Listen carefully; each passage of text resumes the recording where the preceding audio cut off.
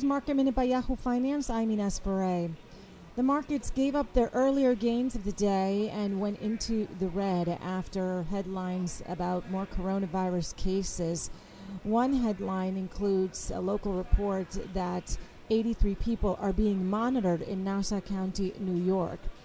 Zoom is one of the stocks that has been able to weather the coronavirus storm. Zoom earlier today was in the green near all-time highs. Bernstein wrote a note that the company has added more active users in 2020, in part because of the coronavirus. The company will be reporting its earnings next week. Right now, February is shaping up to be the best monthly performance for the company since its IPO last April. For more Market Minute news, head to yahoofinance.com.